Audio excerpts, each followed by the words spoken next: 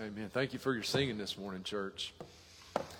I was thinking as we were singing there at the end, during the First Great Awakening, when there was this movement of God that was sweeping across both the other side of the Atlantic Ocean in England and here in the U.S., that one of the things that churches would do during that time period is they would meet together on Wednesday nights just to practice their congregational singing. So the singing would be better on Sundays.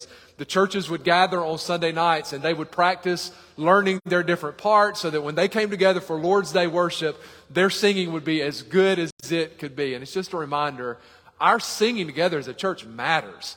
Our singing together as a church is one of the things that God uses, not only that brings honor to Him, but it's one of the things that God uses to edify us. And man, I was edified through your singing this morning. Thank you for singing so well. Go and grab your Bible if you would, and open up with me to Colossians chapter 1. Colossians chapter 1. If you were here last week, you know that we started a verse-by-verse study going through the book of Colossians last week. This study will probably take us most of the rest of the year, at least deep into the fall, to finish it. And just again to remind you, the reason why we go verse by verse through books of the Bible, at least one of those reasons, is it keeps us from avoiding the hard issues in Scripture. It keeps us from avoiding the controversial topics. It's good for us to do everything that we can to make sure that we take in the whole counsel of God. And so that's what we're trying to do. And we do that recognizing that while every book of the Bible has the same source, meaning every book in Scripture comes from the inspiration of God, every book of the Bible is profitable for God's people, we also recognize that the books of the Bible are different in that there are different genres. There's poetry and history. They're written by different human authors, so we get different vocabularies. And each book of the Bible is also written for a particular audience. So as we come to the book of Colossians, we realize that this is a letter Paul was writing to a particular church. It was a very young church that existed in what was called the Lycus River Valley. It was in Asia Minor at the time. It's modern-day Turkey. And it's a church that Paul had never actually been to. He had not founded this church. He's not the one who had gone to Colossae originally and preached the gospel. That had been done by Paul's friend Epaphras, who's mentioned in this letter. Epaphras had shown up in Colossae. He preached the good news about Jesus. People had heard and they had believed, and a church had been formed there. And so Paul is writing this letter to a church that he has mostly only heard about. He knows one or two people from this area, but he's mostly only heard about the work that God's doing. And he's writing this letter to, one, encourage these new Christians in their fledgling faith, to keep following Jesus. But then secondly, he's writing this letter to equip them for what's coming. Because there was a new brand of false teaching that was starting to ooze its way into this valley. It was a false teaching that pulled from lots of different sources. There was an element of Gnosticism and an element of legalism and a little bit of mysticism, all sort of rolled into one. Maybe a way to think about it would be the Colossian false teaching was sort of the Frankenstein of false teachings. Do you remember how Frankenstein was made? The scientists took body parts from all these different corpses and sewed them together to make this monster. Well, that's what was happening in Colossae. These false teachers had pulled a leg off of Gnosticism and an arm off of legalism, and they had combined all of that together to start presenting this new false teaching. But if you cut through it all, at the core, this was a false teaching that undermined the sufficiency of Christ. It said that what you need for real spirituality is you need Jesus and our special brand of deep teaching. Follow us and we'll initiate you. Or Jesus and all of the Old Testament dietary rules. Or Jesus and this certain mystical experience with an angel. And so Paul was writing this letter just to remind them and to remind us that Jesus is all we need. And so we started last week with just looking at Paul's greeting. And right after he greets this church, he launches into this period of thanksgiving where Paul says, hey, I am praying for you guys regularly, and every time I pray for you, I thank God for you. Because I've heard what's happened there. I heard y'all received the gospel and your lives have been changed. So how did Paul know they had really received the gospel? Well, he tells us. He knows they have received the gospel because he lists three things. He had heard of their faith in Christ. He had heard of their love for all the saints. And he had heard of their hope as they looked toward their inheritance. So there was evidence that their lives had genuinely been changed by Jesus. And every time Paul prayed about them, he thanked God for what he had done. Okay. But that leads us into this morning. So far, Paul has told these people that he was praying for them, but he hasn't told them what he was praying yet. That'd be helpful to know, right? Because Paul was the greatest Christian who ever lived. Wouldn't it be helpful to know how Paul prayed for other Christians? That might help me know how I should be praying for my wife or my kids, or how I should be praying for the church, how we should be praying when we see somebody baptized and we make a commitment as a church. How should we pray for new Christians when they join our church body? Well, that's what Paul's going to cue us in on this morning. I'll just give you a spoiler at the beginning. Paul doesn't just go, I'm praying that the Lord would keep you safe. I'm praying, Lord, bless the Colossians. No, there were particular things that Paul was praying for these Christians. And I want you to see that as we read. If your Bible's open to Colossians chapter 1, we're going to be looking at verses 9 through 14 this morning. And this is Paul writing under the inspiration of the Holy Spirit. And he writes, for this reason is what he just described, because he knew they were genuinely converted. He saw evidence. For this reason, we also, since the day we heard it, do not cease to pray for you. And here comes his prayer. And to ask that you may be filled with the knowledge of his will and all wisdom and spiritual understanding, that you may walk worthy of the Lord, fully pleasing him, being fruitful in every good work and increasing in the knowledge of God, strengthened with all might according to his glorious power, for all patience and long suffering with joy, giving thanks to the Father who has qualified us to be partakers of the inheritance of the saints in the light.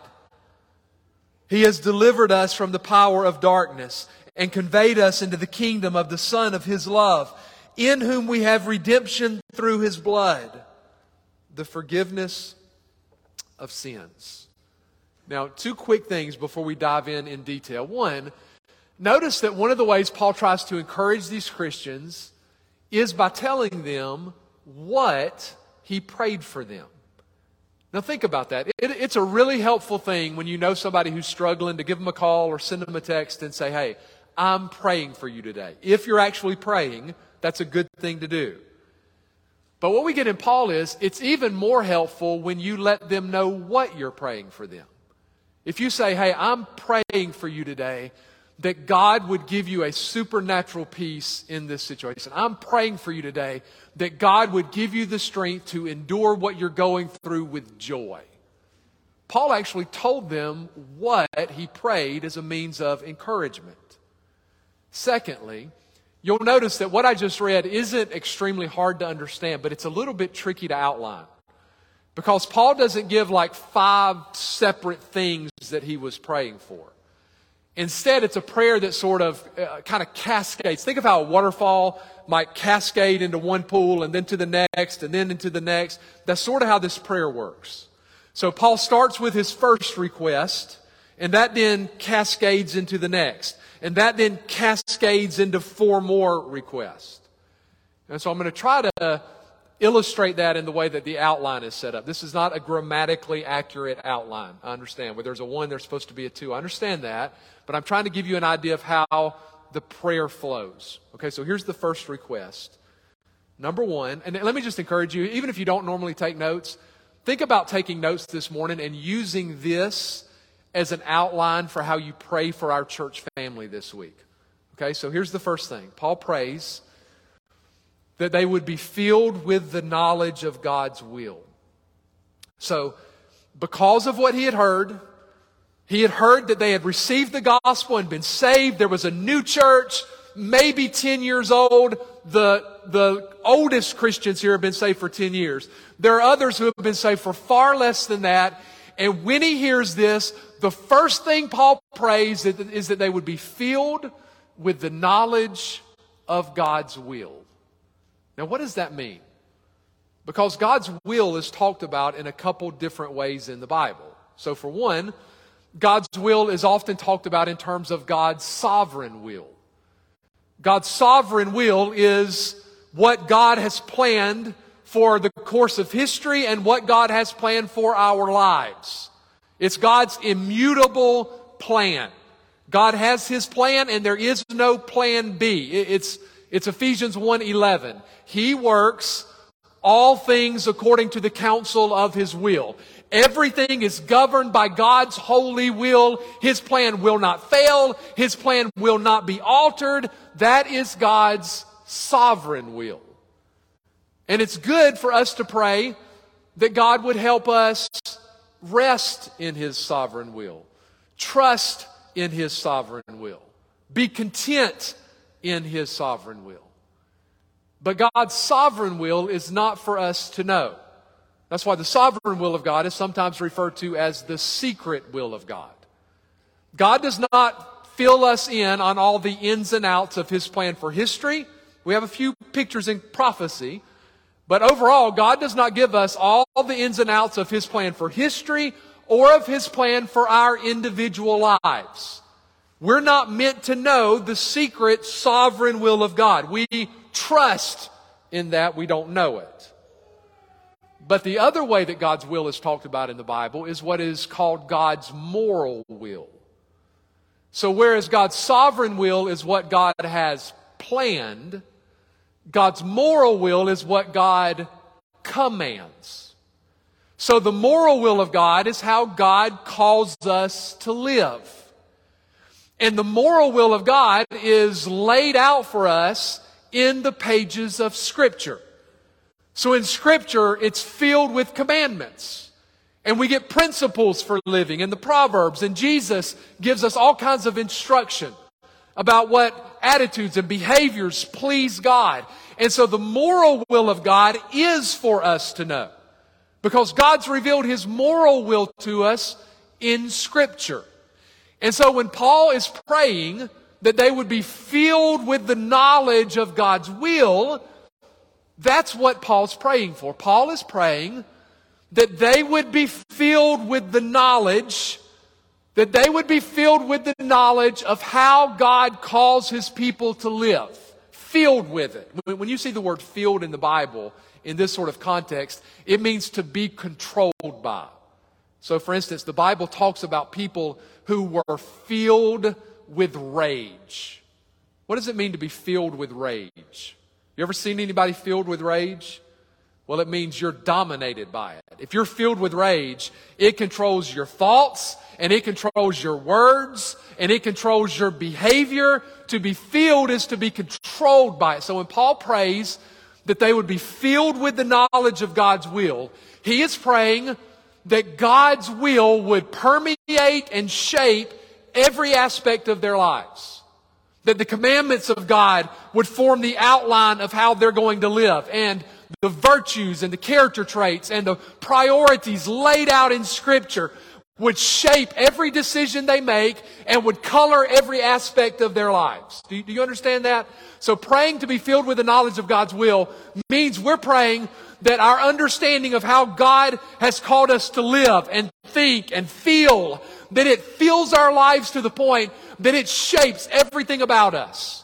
So we begin to live life and see the world through the grid of what God has said to us about who He is and who we are and how we're supposed to live.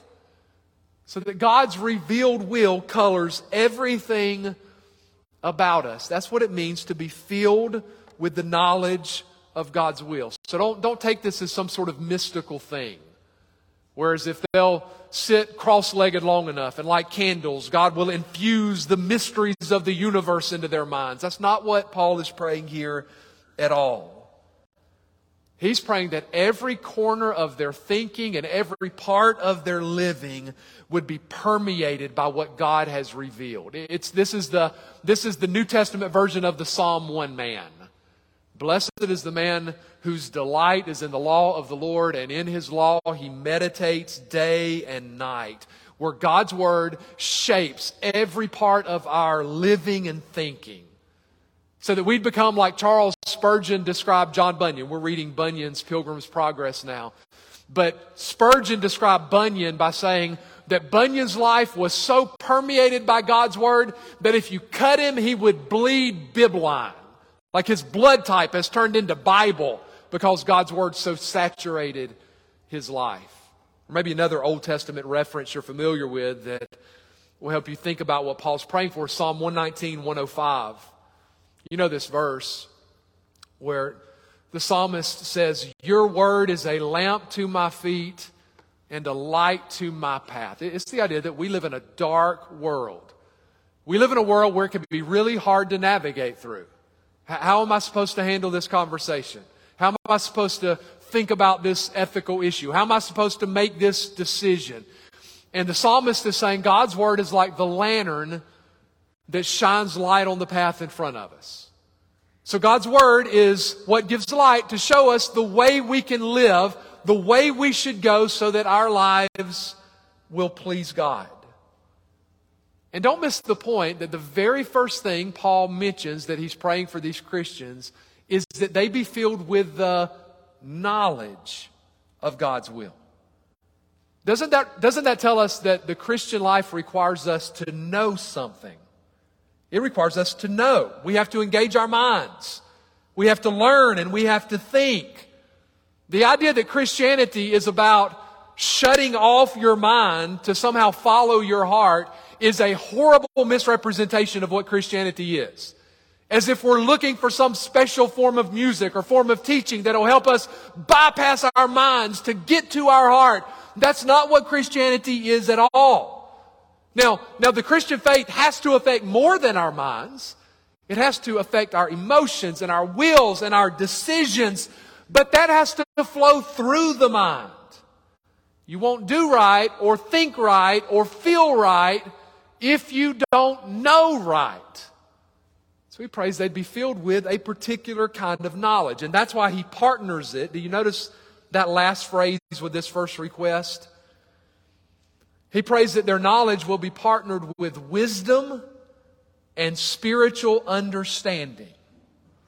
That means we need wisdom and discernment to know how God's Word applies to the millions of different situations that we face in life. That there's no set of commandments that tells you exactly what to say in every conversation. There's no set of commandments that tells you exactly what to do in every predicament that you face. So we need discernment so that we can make sense of what we're facing. And we need wisdom so we can figure out how God's Word applies to that situation. So it's knowing what God's revealed in His Word and then having the discernment so that what God has revealed bleeds out into all these different compartments of life. So this is bigger than just a rote set of memory verses. This is living lives that are permeated from stern to bow. Every part is permeated by knowing what God has said to us in His Word, so that shapes everything about how we live. So, if you want to be praying for our church, if you want to pray for your husband or wife, this is a great thing to pray for. Pray that their life, if you want to pray for me as your pastor, pray this. Pray that my life would be filled with the knowledge of God's will. That's the first thing. And that then spills down into this second one. Cascades into second request, that we would walk worthy. Or, he says it two ways, that we would please the Lord. Look at the beginning of verse 10. Notice it begins with the word that, meaning if our lives are filled with the knowledge of God's will, this will be the result. that you may walk worthy of the Lord. Now, you know the word walk in the Bible has to do with your daily conduct, your daily life. Just like you walk one step at a time, well, that's what life is. It's one decision at a time, one thought at a time, one conversation at a time. And Paul prays that their walk will be worthy of the Lord. That means he's praying that they would live in a way that's consistent with who the Lord is. So you claim to trust in Jesus. Paul's praying that they would live lives that match what they claim. Okay, pray this for your husband or wife. Pray that God would help them live a life that reflects how they value Jesus. That there would be a consistency. I guess the negative way to say this is Paul is praying that they would not be hypocrites. That's another good thing to pray. Lord, help me not say that Jesus is great with my lips and then live in a way that makes Jesus seem small. Help me not talk about how valuable Jesus is and then live in a way that makes Jesus seem to be insignificant. Help how I live show the worthiness of who the Lord is. And the other way of saying that, this is a parallel phrase, is Paul prays that their lives will be fully pleasing to Him. That's the same thing as living a worthy walk. Pray that their life, pray that your life, pray that our life as a church family will be fully pleased. Fully pleasing means pleasing in every way. I want every aspect of my life to please the Lord. I want how I treat my wife to please the Lord. I want how I engage with my kids to please the Lord. I want how I handle myself on social media to please the Lord. If I'm single, I want how I think about dating and marriage to please the Lord. I want how I spend money to please the Lord. I want how I treat my boss to please the Lord. I want what I do on Sunday to please the Lord. And I want what I do on Monday and Tuesday and Wednesday and Thursday and Friday and Saturday. I want that to please the Lord. It's take my life and let it be consecrated, Lord, to Thee. That's the prayer here. Lord, I want every angle. I don't want there to be a part of my life that is cordoned off. Lord, help us not be a church that has avenues of our lives that are okay to cordon off and for You not to be Lord over. Help every part be fully pleasing. That is a good thing to pray. And that then cascades into the next. So what that leads to is Paul then mentions 4 ways that our lives can be pleasing to God. Or you might say, here come 4 aspects of a worthy walk. Here's the first one. First, he prays for fruitfulness. Looking again at verse 10, Paul prays that they would be fruitful in every good work. Fruitful in good works. Now, I want to quickly say, you remember a few weeks ago we were in Ephesians 2, where Paul makes the point that we're saved by grace through faith. We're not saved by our works. You can never do enough good works to earn your salvation. We are not saved by good works. But we are saved for good works. So that through faith, listen now, through faith, your life is attached to Jesus the way a branch is attached to a vine. And the life of Jesus flowing through us should result in good, God-honoring works. And good works are pleasing fruit to God. God's pleased when the lives of His people blossom in good works. Well, that raises, I think, a pretty practical question. What in the world would good works be? Talk about good works. Ephesians 2 says we were created in Christ Jesus for good works. What would a good work be? Let me just give you one list. This is very abbreviated, very truncated. It's in 1 Timothy where Paul's talking about the church's widow list.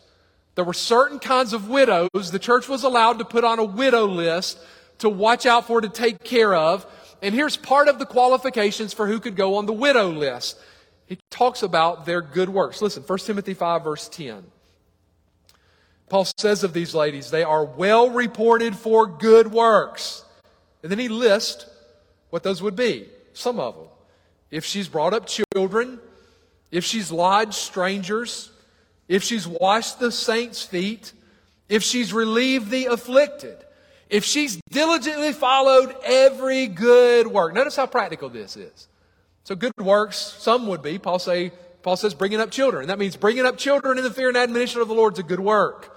Showing hospitality is a good work. That means opening your home and opening your table and being generous with what you have to minister to people. Caring for the afflicted, serving the saints with the gifts and the resources that you have. Good works in the Bible could not be more practical. When you encourage someone who's struggling in their faith, that's a good work. When you open your home to try to care for someone, that's a good work. When you disciple your kids, that's a good work. When you care for somebody who's suffering, that's a good work. And when you do those things by God's strength and for God's glory, that's fruit in your life that brings honor and glory to God. That's the fruit of good works. And a fruitful life pleases God. So pray. Listen, here's something to pray for our church. Pray that our church would abound in the fruit of good works. Pray for your husband. Pray for your wife. Pray for your Sunday school class. Pray for your elders. That our lives would abound in the fruit of good works. Here's the second thing he mentions that would correspond with living a fully pleasing life. Next, he prays that they would grow in their knowledge of God. Look at the last phrase of verse 10. Paul prays that they would be increasing in the knowledge of God. That makes me think of Paul's words in Philippians 3. You remember when Paul says that all the things he once valued in his life, he now counted as loss compared to Christ. And then Paul says, just to know Him and the power of His resurrection. That is the cry of a converted heart. We want to know God. So verse 9, we were praying for the knowledge of God's will. But now Paul is praying that they would grow in their knowledge of God Himself. That we would know God personally, not just facts and figures and information, but we would know Him. We would know what it is to pray, the Lord is my shepherd, I shall not want. He leads me, He makes me lie down in green pastures. He leads me by still waters. He restores my soul. We know Him as our shepherd. Because this is a good thing to pray. Pray that your church would know God. Our lives will please God the better and the more deeply we know God. And then here's the third thing. Third, Paul prays for strength. Let's pray for each other that we'd be strengthened by God. Look at verse 11. Again, this is part of Paul's prayer. He prays that they would be strengthened with all might, according to God's glorious power, for all patience and long-suffering with joy. Now notice, God is gloriously mighty. God has unlimited power, and Paul prays that God would strengthen His people according to His might. What sort of strength is Paul praying for here? Is Paul praying for physical strength? Is he praying that we'd have rippling muscles and deadlift 700 pounds? No, he's praying here for spiritual strength. He's praying that God would make their hearts strong. And let me give one other correction. The sort of spiritual strength Paul is asking for is not the kind of spiritual strength, spiritual power that you hear the Word of Faith preachers talk about. He's not praying that they would have the power to claim their $1 million or to claim their new job or to cast out the demon of cancer. No, there's a particular sort of spiritual strength he's asking God for. It's a spiritual strength that will allow them to do what? What does the verse say? Paul prays that they would have strength so that they would have patience and long-suffering with joy. The word patience there is really the word for endurance. Paul's praying that God would give them spiritual staying power. So they wouldn't walk away, so they wouldn't give up, so they wouldn't collapse under the weight, so they wouldn't bail out.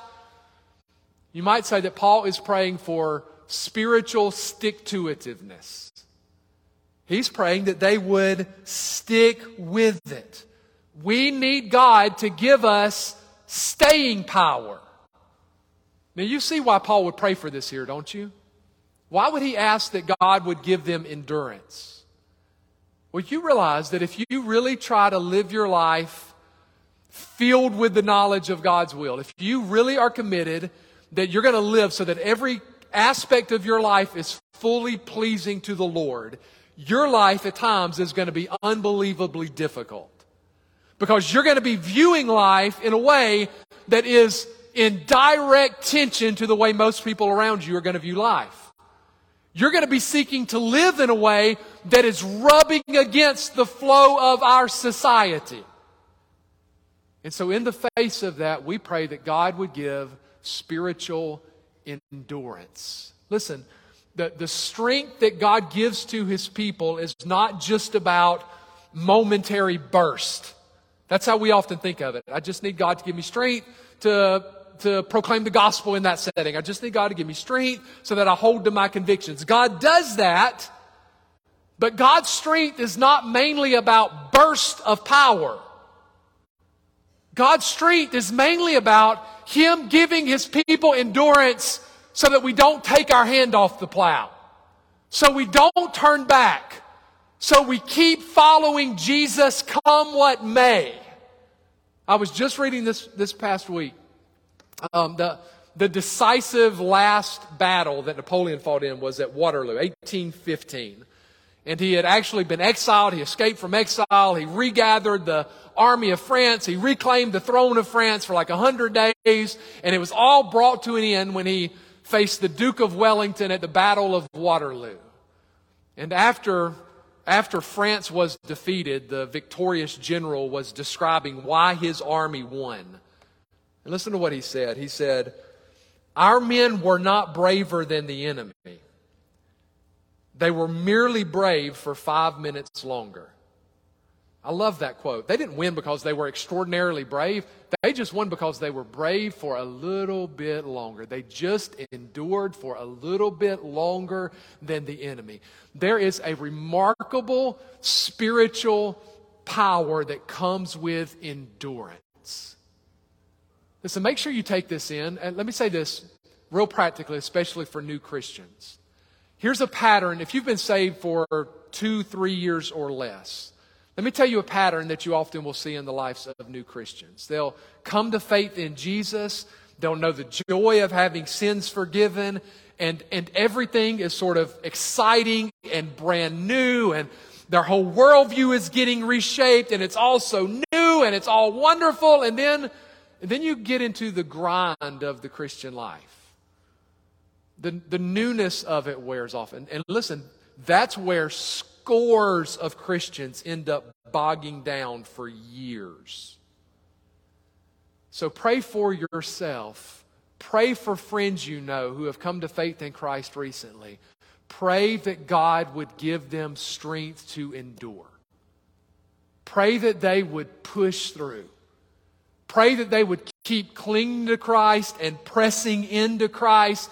And then the second word, Paul says patience and long-suffering, is a very similar word. If there's a difference, it would be this. The word patience or endurance usually has to do with persevering through trying circumstances. Whereas the word long-suffering usually has to do with persevering through trying people. You can endure trying circumstances and fail when it comes to trying people. Isn't that what happened with Moses? Moses endured all sorts of unbelievably hard circumstances. And where did Moses' failure finally come that kept him out of going into the promised land? He lost his cool with a bunch of complaining people. He wasn't long-suffering. So we need God to give us strength through the ups and downs of life and the highs and lows of emotions, and we need God to give us the strength to be long-suffering with people. I don't get to stop acting like a Christian because I'm talking with someone who annoys me. I don't get to stop acting like a Christian because I'm dealing with someone who rubs me the wrong way. And so we're praying for endurance, and we're praying for long-suffering. And ultimately, I'll give one more phrase and then we'll look at the next one. Ultimately, we don't just want to endure like Eeyore, with our heads down, feeling sorry for ourselves. What's the last phrase in that? That we would have patience and long-suffering with joy. We endure with joy because God is with us. So pray for strength to endure with joy. That's a good prayer request. Here's the next one. Number 4, Paul prays for their thankfulness. Verse 12. Paul says, this is part of his prayer for them. He's praying that they would be giving thanks to the Father. So Paul's praying that they will be thankful, which tells me that my life won't be pleasing to God if I'm not living a life of gratitude toward God. But again, he doesn't just pray that they would be thankful. His prayer for thanksgiving then cascades into 4 things they should be thankful for. Let me give those to you. First, Paul prays that they'll be thankful that they have been qualified. Look at how he says it in verse 12. Giving thanks to the Father who has qualified us to be partakers of the inheritance of the saints in light. Now notice, Paul doesn't pray that they would one day be qualified. Their faith was already in Jesus, so they were qualified. He's just praying that they would be thankful for it. He's praying that they would be in awe of what God had done. God has qualified us for the inheritance, to be partakers of the inheritance of the saints. To be qualified means to be made worthy. To be qualified means to be made deserving. God has made us worthy of the inheritance. Now let me just pause and say, I am not worthy of any sort of inheritance from God apart from His grace. I'm a sinner, which means I positioned myself as the enemy of God. That's where I was. I threw off God's authority and lived like I was the one in charge. I had the audacity. You and I both had the audacity to live like we knew better than God. Like we were smarter than God. And what we deserved for that was the judgment of God. That is the only inheritance that I deserve from God, was judgment. But Paul is saying that God has qualified us of receiving a different sort of inheritance. And He did that by leading us to Christ. He did that by showing us our sin and by showing us the Savior who met the qualifications for us. And showing us the Savior who went to the cross and died on our behalf. And He opened our hearts so that we believe the gospel. And when we did that, God put Jesus' perfect record on my side of the ledger. Through faith, I stand now in Christ. I personally am not qualified, but God has made me qualified. He has made me worthy of the full inheritance of the saints. He's made me deserving because He's positioned me in Jesus, who is once for all and forever deserving. So He's made us qualified. And here's another way to think about it, being qualified for the inheritance. Who's qualified to receive an inheritance? Children. Only children are qualified for an inheritance. Well, we by nature were not children. We by nature, Ephesians 2 says, we were strangers and aliens. But now what God has done for us in Christ is God has adopted us into His family. He's made us sons and daughters. And now that He has made us sons and daughters, He has qualified us. He's made us worthy of His inheritance. Let me just say something real personal and practical here. This is one of those true Christians that you need to take deep down in your soul. Listen, in Christ, God has made you worthy. You need to take that deep down into your soul, because there's going to be lots of times in the Christian life where everything in your heart is going to cry out and say, I am not worthy. Satan's going to whisper in your ear and say, after what you did, who are you to pray? Do you think God wants to hear from you after that? After what you've done, why would you ever go to church? You're not worthy of that. And you can say in those times, I am not worthy, but He has made me worthy. He has hidden my life in Christ, and Christ is eternally worthy. I'm not qualified, but He has made me qualified. And you would think that would be something that we would never get over.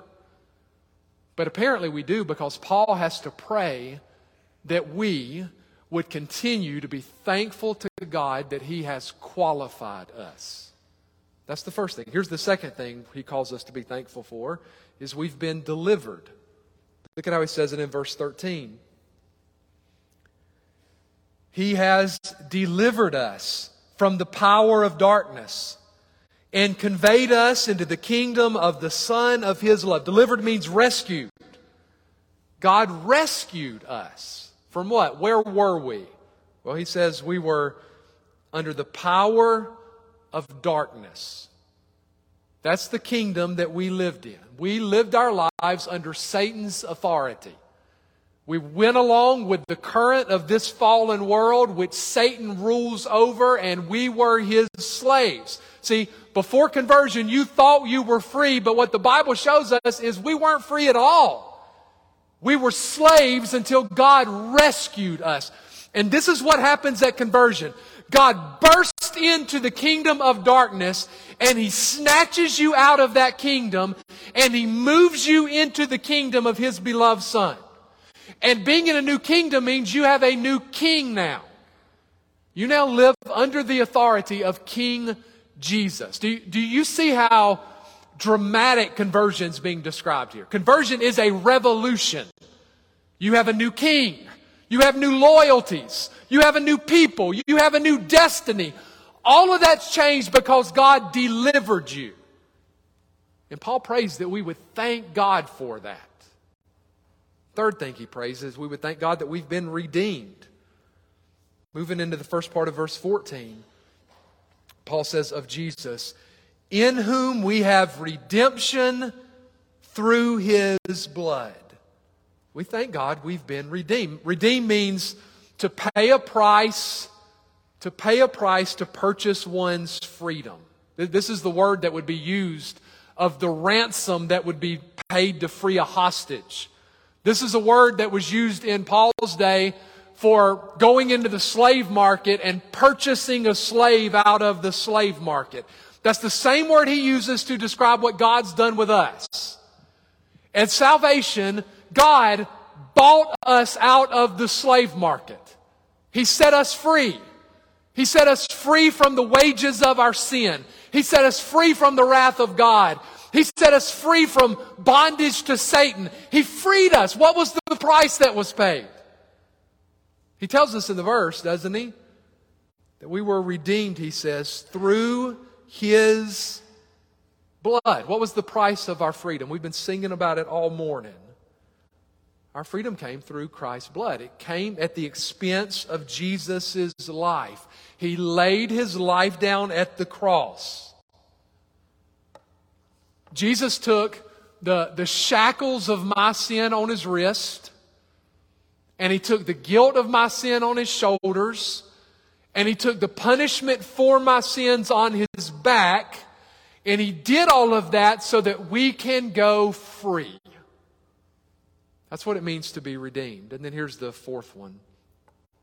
Paul prays that we'd be thankful that we'd be forgiven. Did you notice that last phrase of verse 14? In whom we have redemption through His blood, the forgiveness of sins. Our sins have been forgiven. That means the debt's been canceled.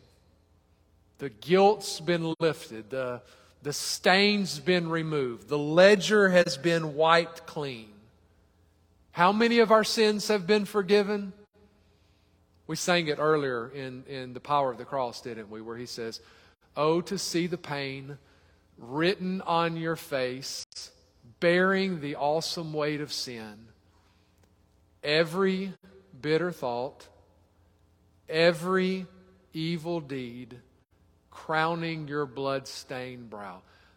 The full ledger of our sins against God was taken by Jesus at the cross. The full ledger. That means the thousands and thousands of sins that you and I have committed that we never even thought a second about. Do you realize how many sins you and I have committed that we didn't even think about?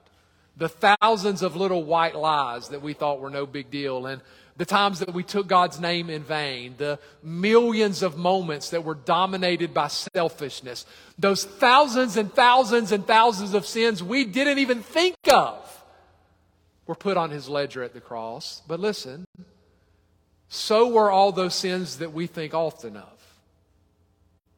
So were all those sins that every time they creep back up in your mind, a seeking feeling starts falling in the pit of your stomach, and you feel afresh the weight and the guilt and the stain of that sin. Every one of those sins was taken by Jesus at the cross as well. All paid for. That's what we're going to end singing this morning. Maybe the best verse in any song that was ever done. My sins, oh, the bliss of this glorious thought. My sins not in part, but the whole is nailed to the cross, and I bear it no more. Praise the Lord, oh my soul. My sin, the full ledger, was paid for by Jesus at the cross.